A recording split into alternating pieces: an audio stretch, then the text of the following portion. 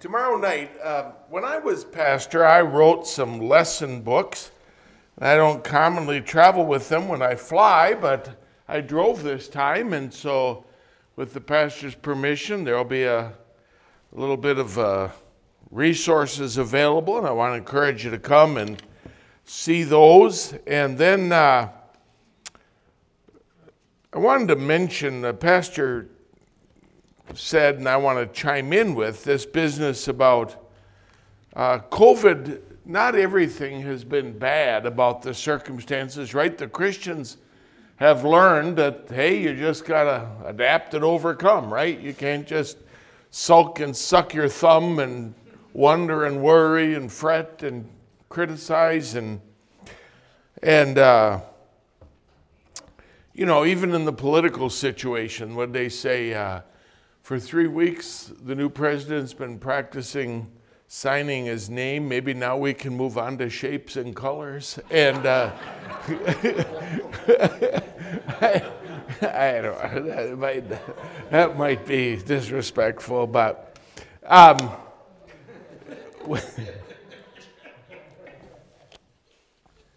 but Pastor Nelson led me to Christ, and Pastor Brennan still took my place when I retired. And Pastor Brennan still is very, very perceptive, and he's got firm convictions about a lot of things, but he's very prudent. And I appreciate him in a lot of ways, but I respect him.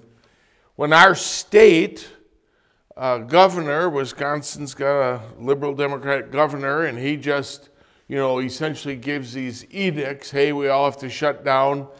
And by our state laws, you can only do that for 90 days, an emergency health declaration, and after that it has to be a state legislature that votes on it. Hey, the emergency measures are one thing, but now we've had 90 days to think about it. And so a group of them, and Pastor Brennistel among the leaders, said, hey, we're going to file a lawsuit against our governor that he's overstepped legal bounds. And Pastor Brennistel went and testified at our state Supreme Court and ultimately at the legislature. And they refused to renew all of the draconian mandates that the governor had said. And so he was responsible for that. Then our county has a health department, and the head of the health department said, look, if the state doesn't have these mandatory mandates, then we're going to pass a county law. Well, our church is in the county, and so they had a county meeting, and hey, we're going to have even stricter, nobody can breathe, and all of that. And Pastor Brennistel went and testified at the county. But he took 300 of our church members, and the county board tabled it and wouldn't bring it up for a vote. And then our city council, city of Oshkosh, said, well, then we're going to pass a mandate. And he went and testified at the city council. And I'm saying, wouldn't have had these venues were it not for this circumstance, right? But here's what's happened in our county. Our sheriff was at the meeting where our pastor stood up and said, look, I pastor adults. And he said, I teach our people what they should do with their finances, but I don't run their checkbook. I teach them what the Bible says. I teach our people about how to raise their children, but I don't spank their children. I don't instruct their children. I pastor adults, and they lead their families. And I tell them, here's what's reasonable and prudent, and we as a church will distance every other pew, and we have special services for the vulnerable, and we tell the sick people to stay home. We do all that's reasonable and prudent. But I will not enforce laws and rules that I don't believe are helpful at all. And so the result is the sheriff of our county was at the meeting and stood up and said, You can pass any rule you want, but I'm not going to enforce it in our county. And he got saved, and he and his wife come to our church. And I'm just saying, it's not all bad, you know. I mean, God can use even this kind of stuff to praise him. And so I'm rejoicing. And wow, I'm excited for Tuesday night. I'm already looking forward to that. But tomorrow night, oh, you wouldn't want to miss that. So here in the book of Job, you know the story. So Job gets, the Lord says, hey, look at my servant Job. He fears me and eschews evil. And Satan says, well, let me at him. And the Lord does. And Job passes that with flying colors. And then he says, well, let me touch his body and he'll curse you to your face. And of course, he's there on the ash heap, scraping with the shard of pottery, scraping his boils, and miserable, but he didn't curse God. And he passed that with flying colors. So along comes Bildad the Shuhite, and Eliphaz the Temanite, and Zophar the Naamathite. And these three guys come, and they are going to pontificate to Job about all of this circumstance. And so tonight, I just want to, we could almost go home now.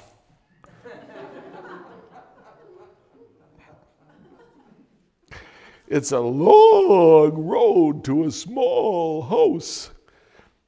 But the house we're going to is, I want you to say this out loud, I need more humility. Together. I need more humility. Let's pray. Lord, we love you. Thank you for your goodness. Wow, it's a miracle that you could use any of us for anything. Surely it's the last days if you're down to using the likes of us. But Lord, while we're here, help us be all you'd have us to be. You said, let your speech be always with grace, seasoned with salt. Help us to remember that.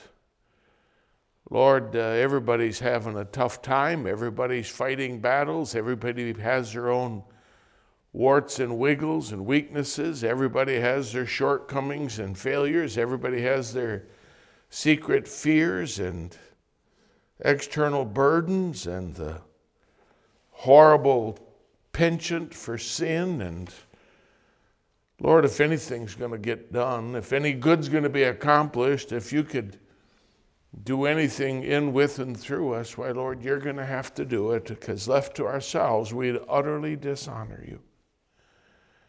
And Lord, in this business of dealing with one another, would you give us humility, I pray. Help us to have a genuine compassion without pretending that we know everything that everybody ought to be doing. We'll be sure to praise you for it in Jesus' name. Amen. Well, here we have then these three guys. And they come along, and wow, here's Job. He's on the ash heap. He's miserable. His wife says, curse God and die. It's the most disconcerting and frustrating circumstance any man's been in. And wow, you and I probably would have jumped off a cliff or something. I mean, the average person wouldn't have the character and the stick-to-itiveness that Job had. I mean, it's really an amazing story to suffer the loss of all of his children. It's just remarkable what he went through. But God has preserved that so you and I could read it and learn from it. And wow, hast thou considered my servant Job? And you get to the book of Hebrews and look at the patience. You've heard of the patience of Job. And how many people has that helped through all kinds of circumstances? I could tell you horror stories.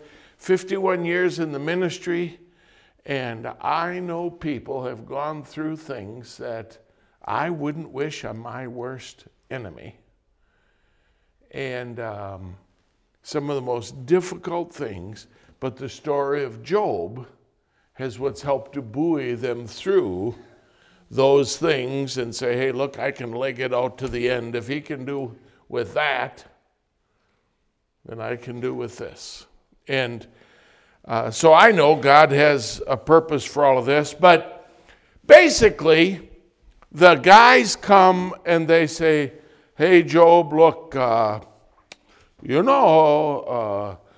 curse causeless shall not come, and so there's probably some secret sin. Look, it's easy to say, I know why you're going through this.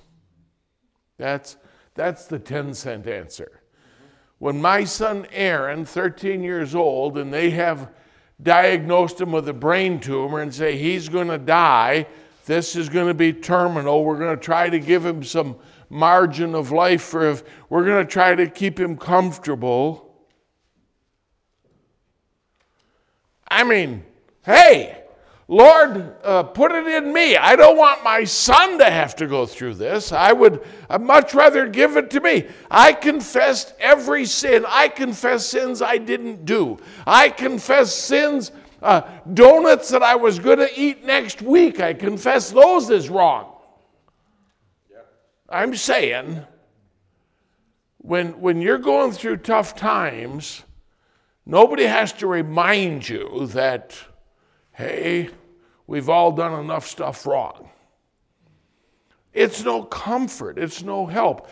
Another one comes along and says, well, Job, you're probably self-righteous. That's why God had to do this to you. And on and on and on. And I mean, they just lather it to him until you get to chapter 16. And look with me at the verses that we'll just jump off with here. Verse 1, then Job answered and said, this is Job 16:1, I have heard many such things. Miserable comforters are ye all. Oh, you came here ostensibly to comfort me? You're just heaping accusations on me. You're just making me more miserable. Look how he says it. Shall vain words have an end? Or what emboldeneth thee that thou answerest? I also could speak as ye do. If your soul were in my soul's stead, I could heap up words against you and shake mine head at you. But I would strengthen you with my mouth, and the moving of my lips should assuage your grief. Though I speak, my grief is not assuaged. And though I forbear, what am I eased? But now he hath made me weary. Thou hast made desolate all my company. Wow, I was better off without you here trying to comfort me. Comfort like yours, I could do without. With friends like you, who needs enemies? And there is a penchant, there is a tendency, there is a trend in people. And I'm going to say this, especially in Christian circles, because we have the authority of the Bible, because we do have a worldview that's different, we tend to say, here's the solution for this. Here's what ought to have been done. Here's what you should do now. I would say this. We have a very strong tendency to do that. And when you're in leadership, it's even more endemic. I mean, hey, they're looking for direction, and I think but wow. I always say, nobody has a Deputy Holy Spirit badge right here that says, I know what God's doing. I know for sure what ought to be done here. I know for positive this happened, 1 + 1 = 2. Therefore, now listen, we all, it's normal, it's human to want to be right. And if you have 1 ounce of the milk of human kindness, you honestly want to help people. And so, wow, what do they say? If you're going deeper and deeper in the hole, the first thing you do is quit digging. You know, hey, I'm smart enough to say that. I was talking to a couple, they came to see me, and the wife says, look, I'm thinking of getting a divorce, and I just really don't sense or feel that he honestly loves me. I have this feeling that he's just going through the motions, and it just doesn't seem genuine to me, and I can't shake the feeling that he doesn't honestly enjoy being with me. He doesn't want to stay married to me. He's just saying it. And the husband, and we men can be pretty obtuse, but he says, listen, I told you I loved you when we got married. And I love you because the Bible commands me, husbands, love your wives, so I love you. I'm obeying the command of God. What more do you want?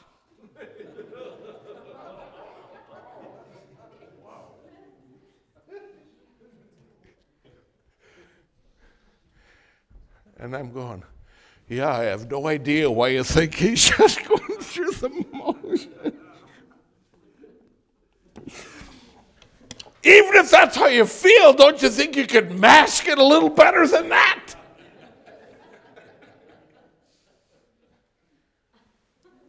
Wow. Crippled too high for crutches. But I'm saying in interpersonal relations, I'm pleading tonight just this simple thing for you to learn the humility to say, I don't know. I just don't know. I don't pretend to know. I'd like to be the guru of all human knowledge, and I'd like to tell you, I know for sure what's happening, and here's why. But God has a hammer big enough for any one of us to humble us so we're not so quick to give answers. And so you traipse through the book of Job, and wow, these guys speak, and then Job answers, and they speak, and Job answers, and eventually you get to chapter 36 or 5 or somewhere in there, and Elihu says, hey, I said age should speak, but his wrath was kindled because Job justified himself and his friends found no answer, and he's mad at the 3 of the comforters. He's mad at Job, and he stands up and says, I said age should speak, and the wisdom, I held my peace. And then he says, but there's a spirit in man. And he says, I couldn't hold my peace any longer. I just couldn't shut up anymore. Hear me carefully. I believe in the wisdom of age and experience. They say experience is the best teacher if you're too stupid to listen to somebody who's been there. You don't have to repeat all the mistakes and have all the scars and say, well, now I have experience. Hey, if you're smart, you listen to people who have had experience and you try to avoid some of those same scars. You learn it from the scriptures or the scars, but we all believe the same thing at the end. God's right, the Bible's true, eternity's long. We're all going to believe the exact same thing someday. Just a matter of where you learn it from. But here, he says, great men are not always wise, and I preached that here a year ago, and hey, it says in the book of Proverbs, the hoary head, in other words, white hair, is a crown of glory if it be found in the way of righteousness. just because somebody is old does not make them wise. They're just old. There's no fool like an old fool. It's hard to teach an old dog new tricks. Some guy that just keeps repeating the same mistakes, just because he got to be 70 years old, right? They asked a guy who'd been married 50 years, what was the secret to a long marriage? He says, I'll tell you. We went out to eat 6 nights a week. I went Monday, Tuesday, Wednesday. She went Thursday, Friday, Saturday. I don't know if that necessarily is good advice.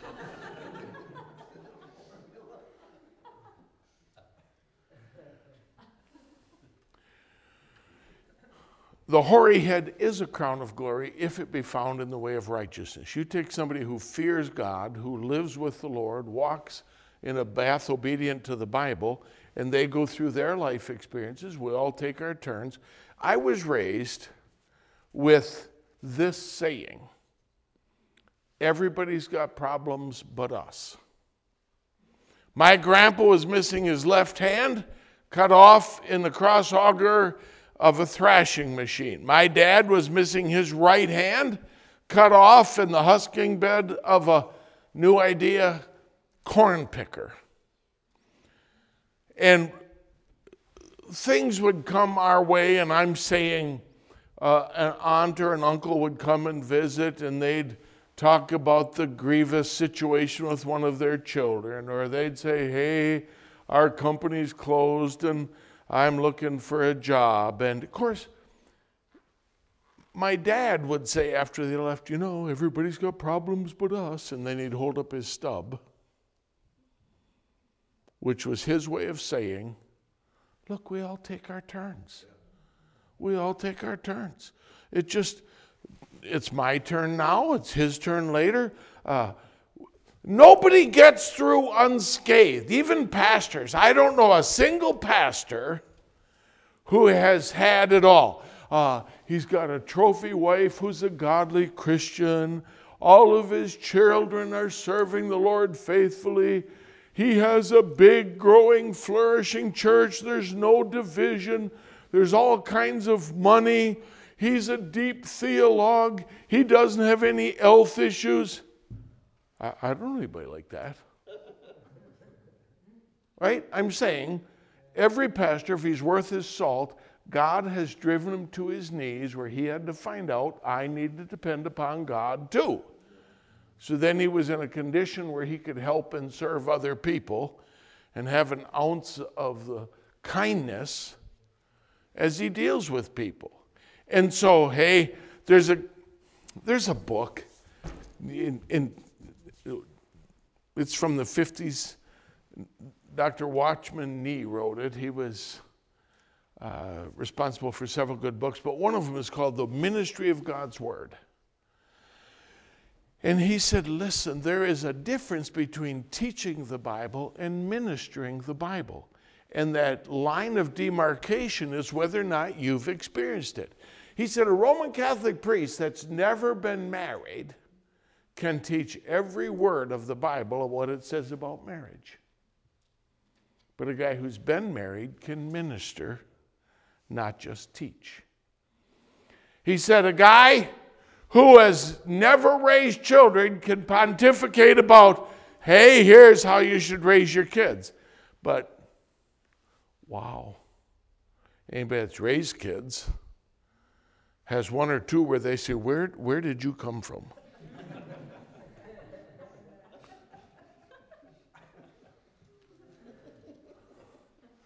Comes from my wife's side of the family. Now, Watchman Nee in his book, The Ministry of God's Word, he talked about how Paul said, most gladly will I therefore glory in my infirmities. And he used this description. He said, we're walking down a corridor with rooms on either side, like at a motel room or in a Sunday school department, and you're walking down the corridor, and you're going through your life as a pastor.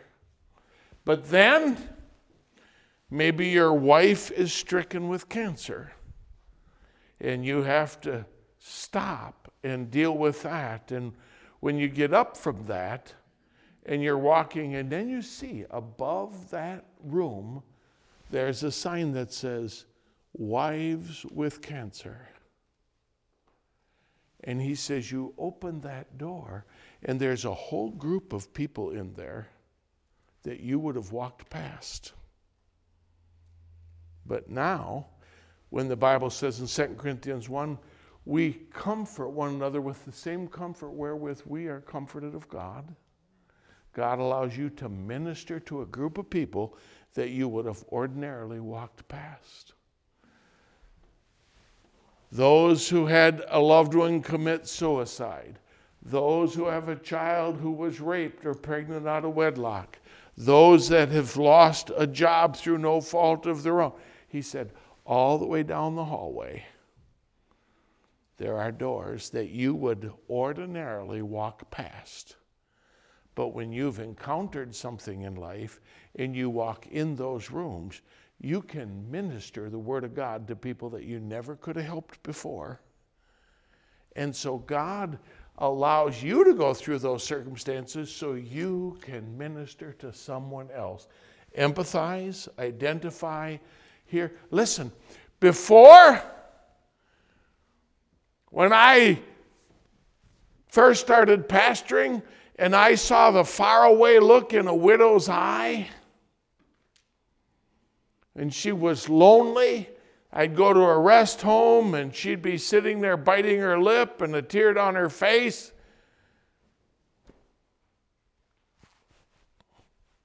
I'm sorry. But you know, when I took care of my own daddy and spent a year carrying him to the shower, cleaning up the vomit, stripping down, getting in the shower, and cleaning off his soiled backside,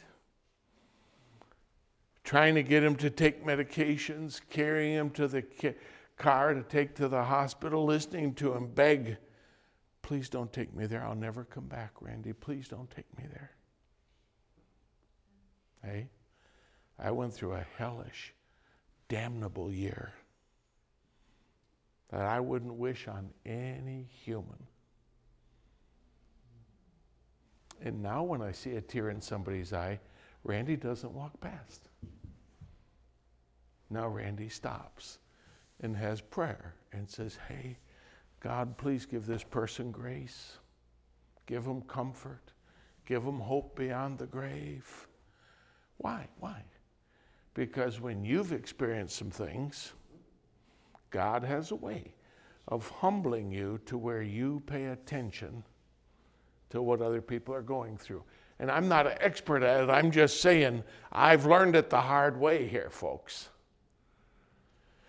When I hear somebody, and I'm going to say this, it's probably, I should probably hide a little bit.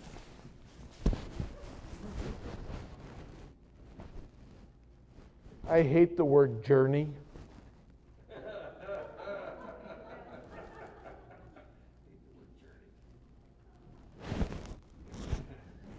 When you're a pastor and people say, well, yes, I'm drinking now, or no, I'm not in church, or whatever, and they go, can I tell you about my journey?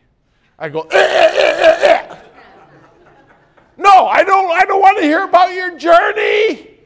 I've heard all the journey stories I want to hear.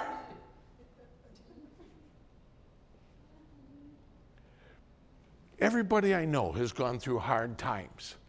Everybody I know knows a pastor that disappointed them once. Everybody I know has had trouble in their marriage. My dreamboat turned into a barge. It just, I mean, get over yourself. I don't care about your journey. Here, tell me about your obedience to the Word of God. Tell me about that. Now, I promise you, it's not that I don't care. But what I won't countenance is somebody using that as their excuse for failure and disobedience. Hey, I could tell you stories all day long of people who have gone through infinitely worse things than you. Your journey. Oh, how come the boss promoted his son instead of me? Oh, wow. You probably are getting a martyr's crown for that. I'm saying, I hate to sound quite as hard as I'm sounding, but I'm saying when you care about people and all that, but what you don't want to see is them using that as an excuse for why they're dysfunctional. I have a litany of things I could tell you that curl your hair if you knew the truth of it. And but that part, just forget that. That was just not even part of the... Turn to Job 37.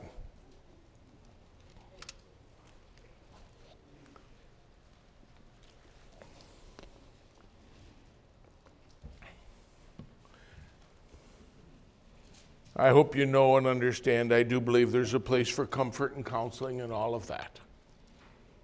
But there's not a place for justifying sin and disobedience. I don't care who you are.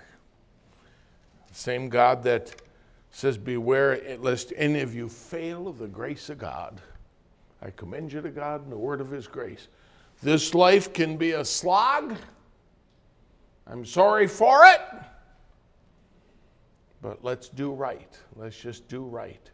Well, if you look at chapter 37, and this is where we're going to land, and the small house. One of the things at the end of Job, what happens is this. Everybody's given their opinions. Everybody's given their ideas. Job's saying some things he shouldn't have and all of that. And at the end, God says, okay, in chapter 38, gird up now thy loins like a man and answer thou me. Where wast thou when I formed the earth? Where wast thou when the sons of God sang together? Where were you? In other words, he's saying, look, don't pretend you know everything that's going on in the big picture. I'm still in charge here. The God of all the earth will do right.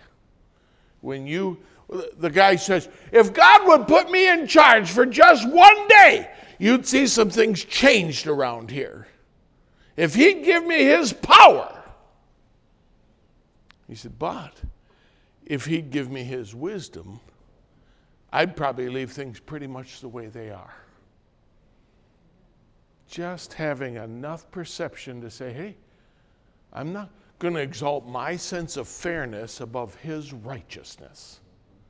I'm not going to exalt my little pitiful level of understanding against his divine omnipotence and omniscience. Who am I?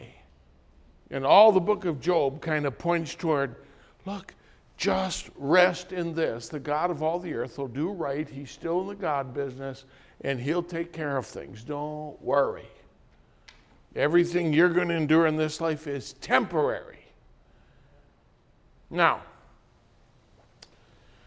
in chapter 37, he uses nature as the kind of the example. Verse 2 of chapter 37, hear attentively the noise of his voice and the sound that goeth out of his mouth. He directeth it under the whole heaven, and his lightning under the ends of the earth. So now we're going to get into Mother Nature, if you will. What's the old saying? Everybody's talking about the weather, but nobody's doing anything about it. Well, God's doing something about it. He's in charge of the whirlwind. And it gives this, verse 4, after it a voice roareth, right? So notice, the lightning, right? Light travels faster than sound.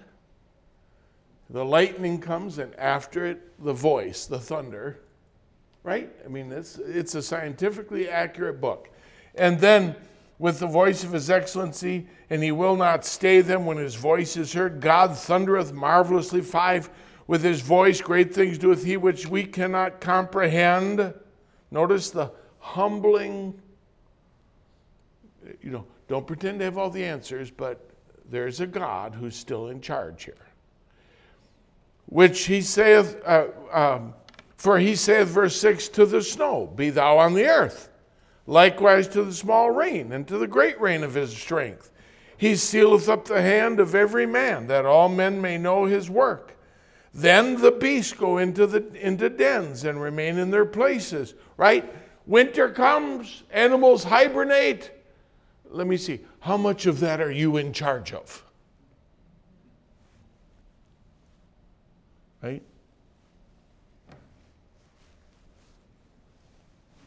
None! But it seems to work out. They hide, then they come out. Notice verse 9, out of the south cometh the north, right? I was in Florida. When I drove back, the south winds came. Now it's 50 degrees in the whole northern tier of states. And everybody goes, thank you, Randy, for bringing the warmth back up here. Yep, you're welcome. 45 today, that was me.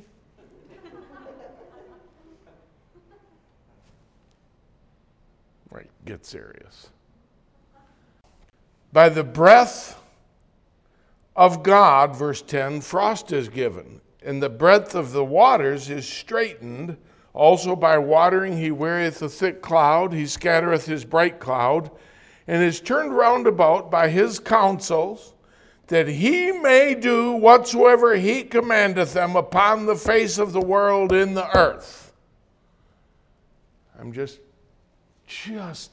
leading you up a primrose path here to this next verse. I have written in the front of my Bible, Job 37:13, and I just have this word, why? Why? There have been books and books. There's been Catholic priests secluded in monasteries for centuries. And the question, the age-old question, why do bad things happen to good people? Why did God allow evil in the world? Why is there suffering? How come these things have befallen them?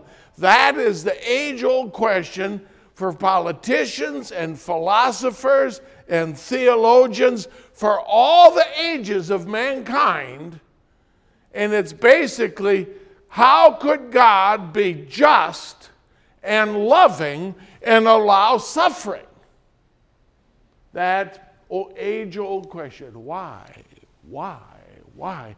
It goes contrary to our concept of God Almighty. It just doesn't seem right. Look, 4 weeks ago, I was in Florida. A 32-year-old pastor. He's got a 5-year-old, a 3-year-old, a 17-month-old girl. He's pastoring his first church. He loves the Lord, believes the Bible. But when his wife was pregnant with her third child, she was found to have a cancerous tumor in her brain. The doctor said, hey, you've got to abort this baby. We're going to use strong chemotherapy drugs. It's going to kill the baby anyway. Hey, to save the life of the mother, it's okay to get an abortion. Let's abort the baby right away. And she says, hey, I've got 2 little boys, and this is a little girl, and I'm going to carry this to term. And they said, hey, this is an aggressive, fast-growing cancer.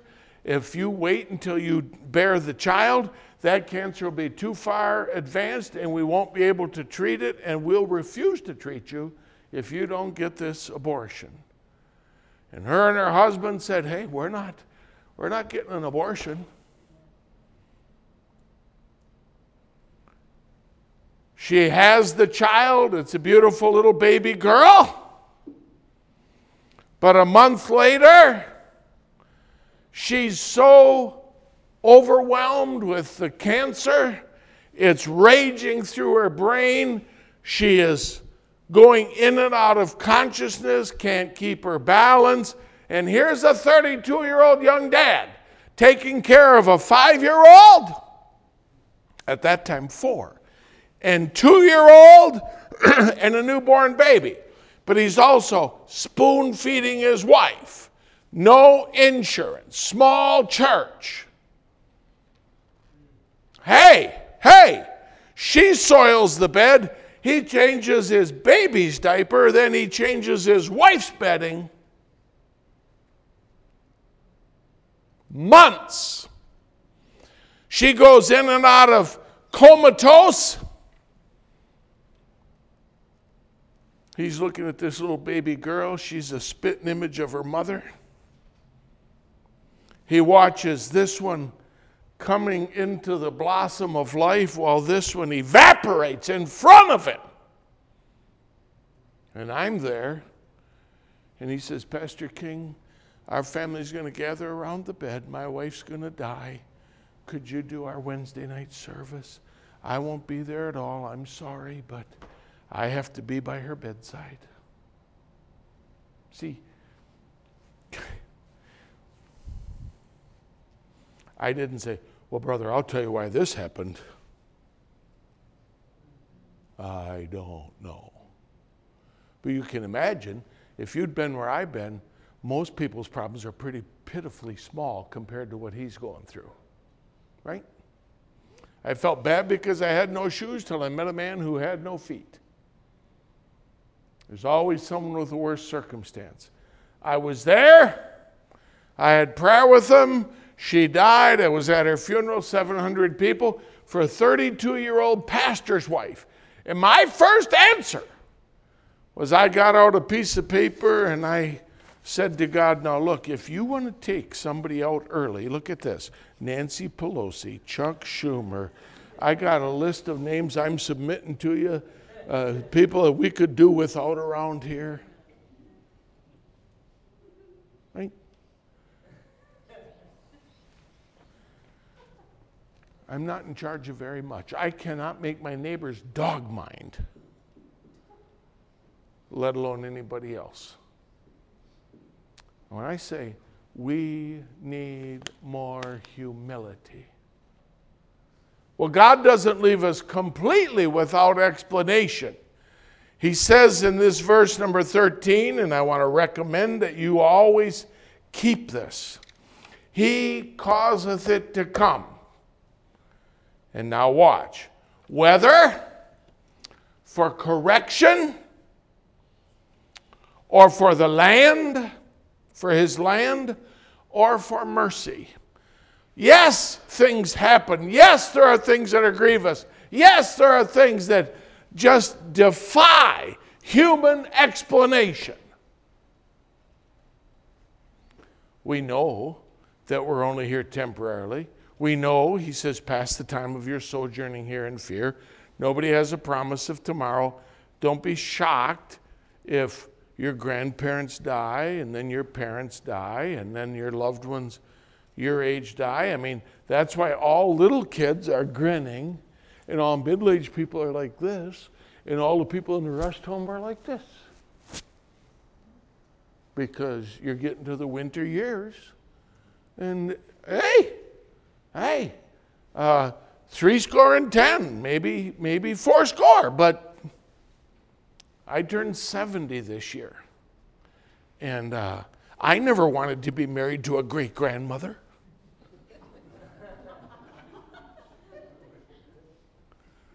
But now I'm pretty happy, I got here. Right? I mean, we're just here temporarily, so that's just part of, dying is part of living, right? But he causeth it to come. In other words, God does bring some things. Just as much as he brings the south wind, just as much as he brings the thunder and lightning, just as much as he brings the north, the cold, God causes some things to come. We don't want to duck that. That's what he plainly says. And then he gives these three possibilities. He causeth it to come, whether for correction and other.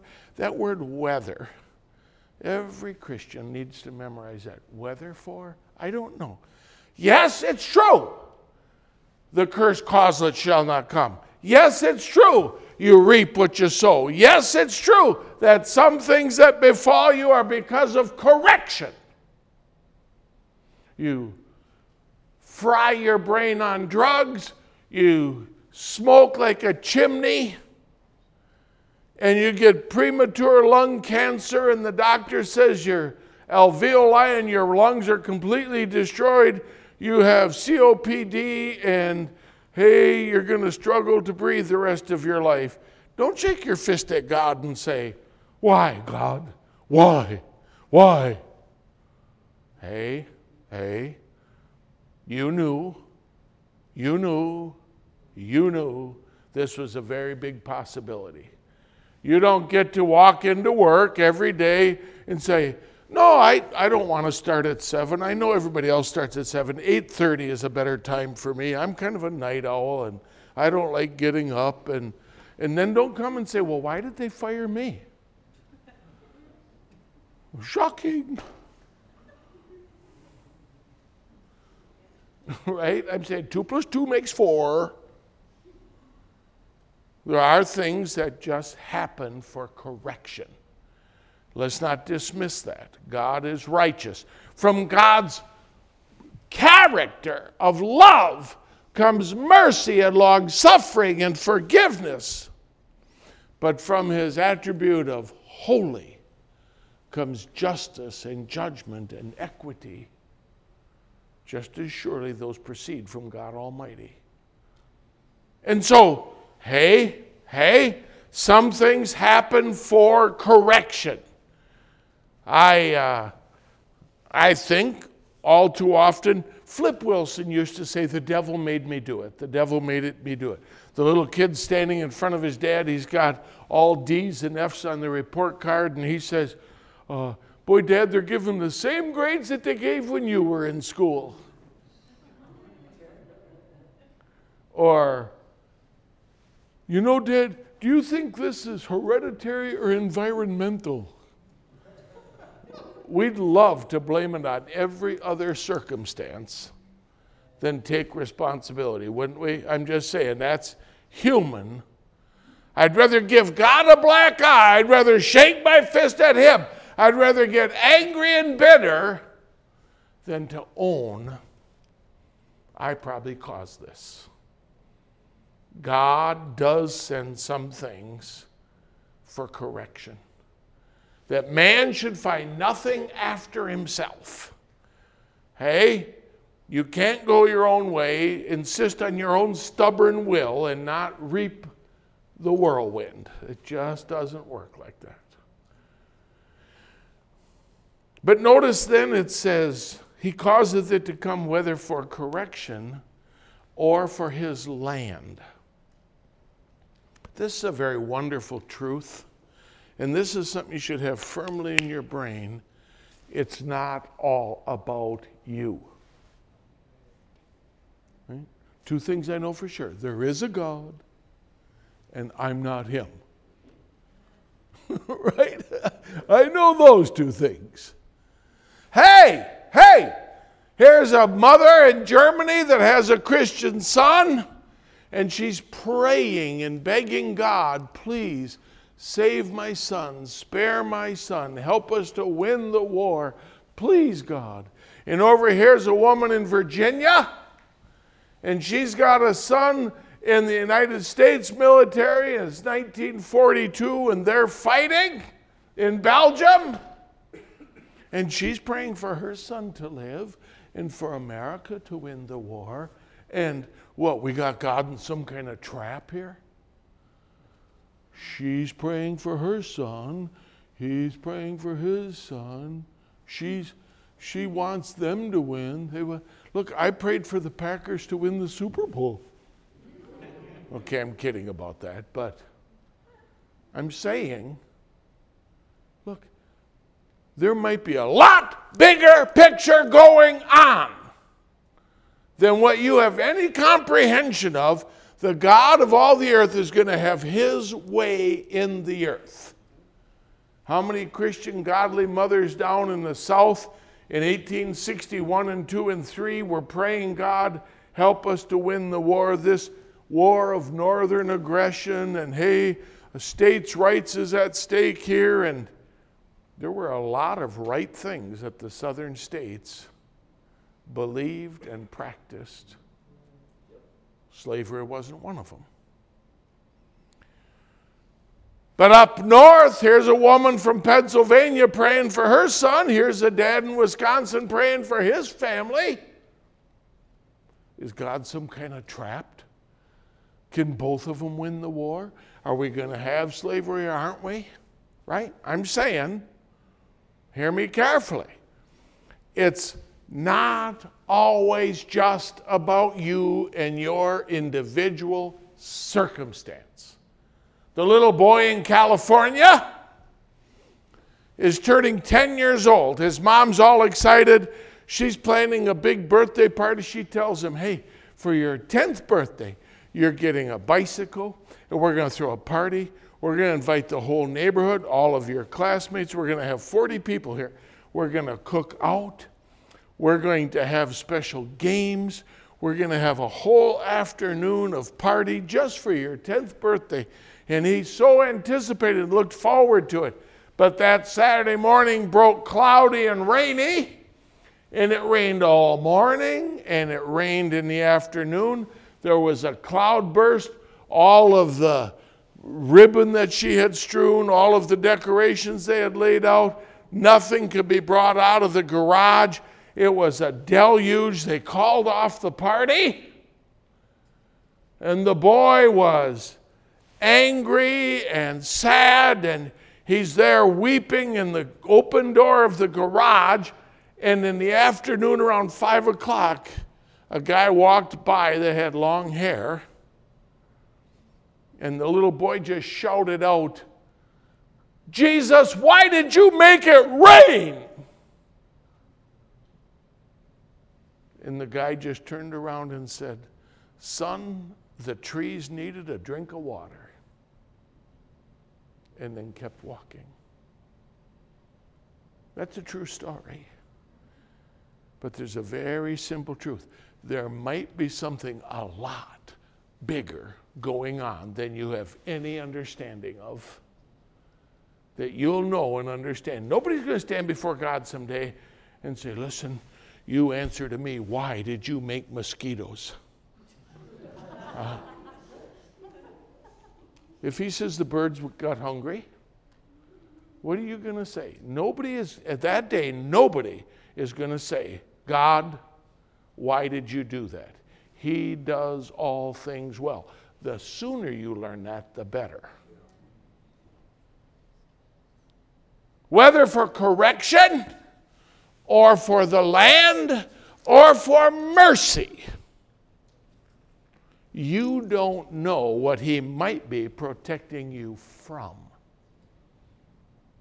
That could have happened. He knows all outcomes, all eventualities, but he knows all possibilities.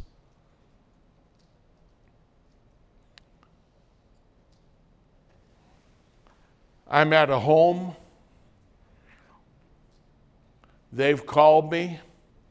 It's Memorial Day weekend.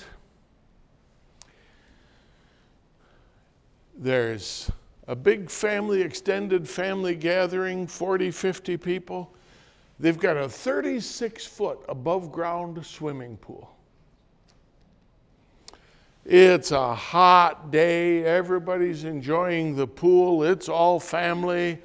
They say, hey, it's time for supper. Everybody get out. Kids towel off and throw some clothes on. We're going to have lunch. They've cooked out on the grill. It's 1:30 in the afternoon. And wow, we're all going to eat. Everybody out of the pool. They look, there's nobody in the pool. So they get changed and they line up, and hey, they're going through the line, and everybody's got, and this family's sitting at this table and this family's sitting at that table, and hey, where's Meredith, the 8-year-old girl? I don't know, we called everybody. I don't know, maybe she's in the backyard. Well, go check again. They go look, and hey, nobody's in the pool, nobody's in the backyard. Well, maybe she's still in the bathroom. Go check the bathroom. No, she's not in the bathroom. Well, you don't suppose she got to talking to a neighbor kid or walked down the street. The dad says, well, I'll quick run down the block and see. She's not in the house. She's not in the basement. I don't see her. For an hour, they're looking for Meredith.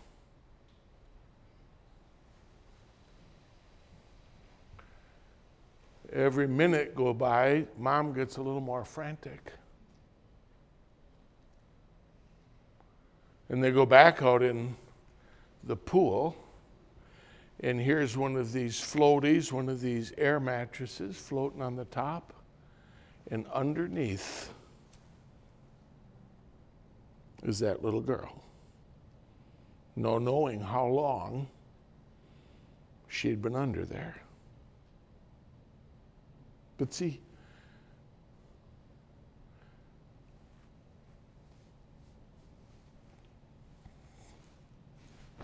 promise you she's not breathing.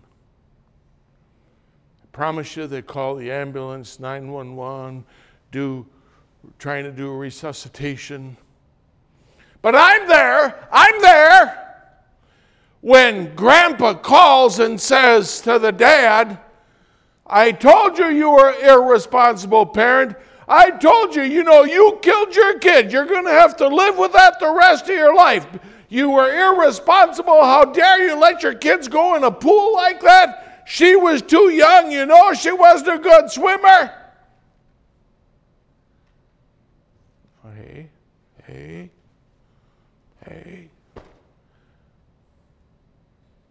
When he gets done getting the diatribe of his father, and he hangs up the phone, and he looks at the pastor and says, Brother King, why did God do that?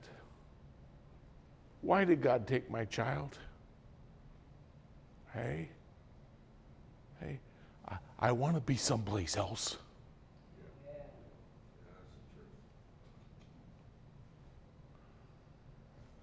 Hey, maybe for correction, that's a possibility in every circumstance. Or maybe for the land, maybe there's a lot bigger picture. Or maybe for mercy. What if she didn't get hit by a car and be a paraplegic that you had to take care of for the next 40 years? That God protected you from something. What if she'd have been a dopehead? What if she'd have said at 13, I'm a lesbian, and it brought unmitigated shame to your family? When we get to heaven, we're going to find out God is a mighty good God, a merciful God. I have no idea. I wouldn't pretend to know. I would never cast those kind of aspersions on the child, but I know God. I know the Bible. I know what God says. Some things he does for mercy that we will not understand until the time comes. What if Job endured those sufferings that he might help millions of Christians through this life and eternity? It's too bad, what they say, sucks to be you. Too bad. But what about when we get to heaven? Do you believe we're going to stand before God and say, wow, you really messed that one up? Oh, wow, that was way contrary to my plans, God. You really blew it there, God.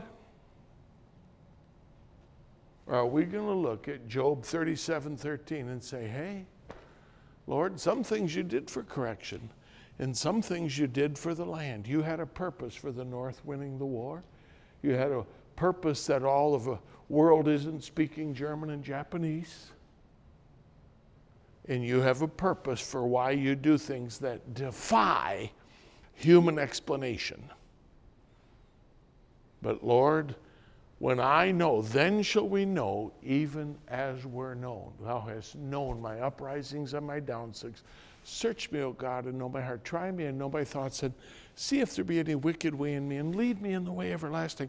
Lord, you know me better than I even know myself. And when I get to heaven, I'm going to know even as also I am known. between here and eternity, help me have humility. Help me say, Lord, I know you're in charge. Lord, this isn't what I would have voted for.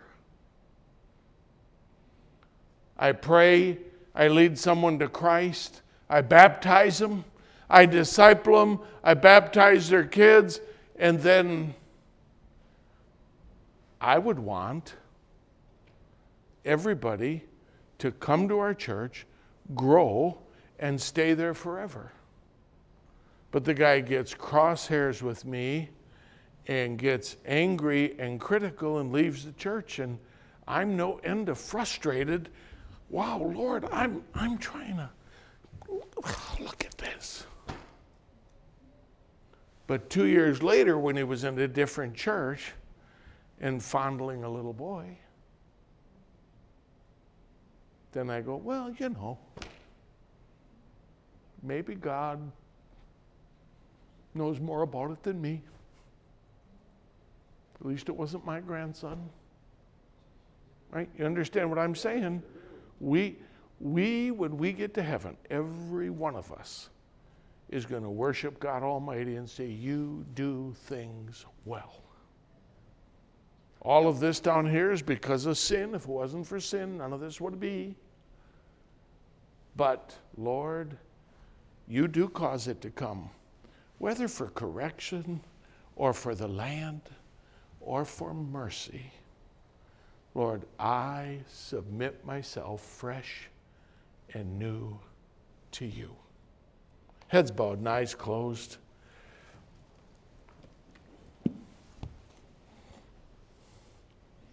Something God protects us from. Sometimes he gives us grace to go through.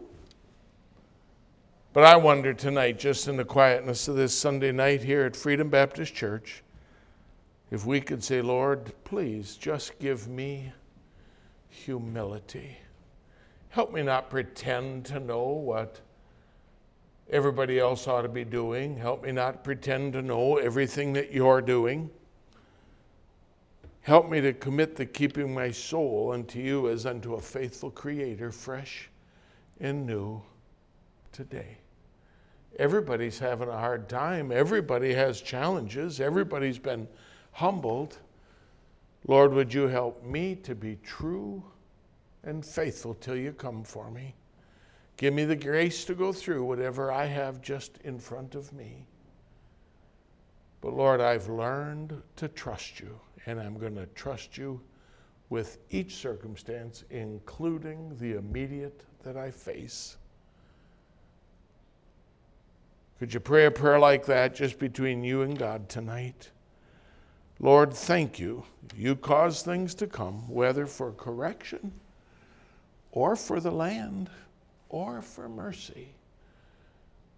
But I will not raise my fist, my voice, against a holy, majestic, almighty, and omniscient, loving God. Lord, I'll not raise a voice of criticism to you. My complaint you hear. But Lord, give me grace. Heavenly Father,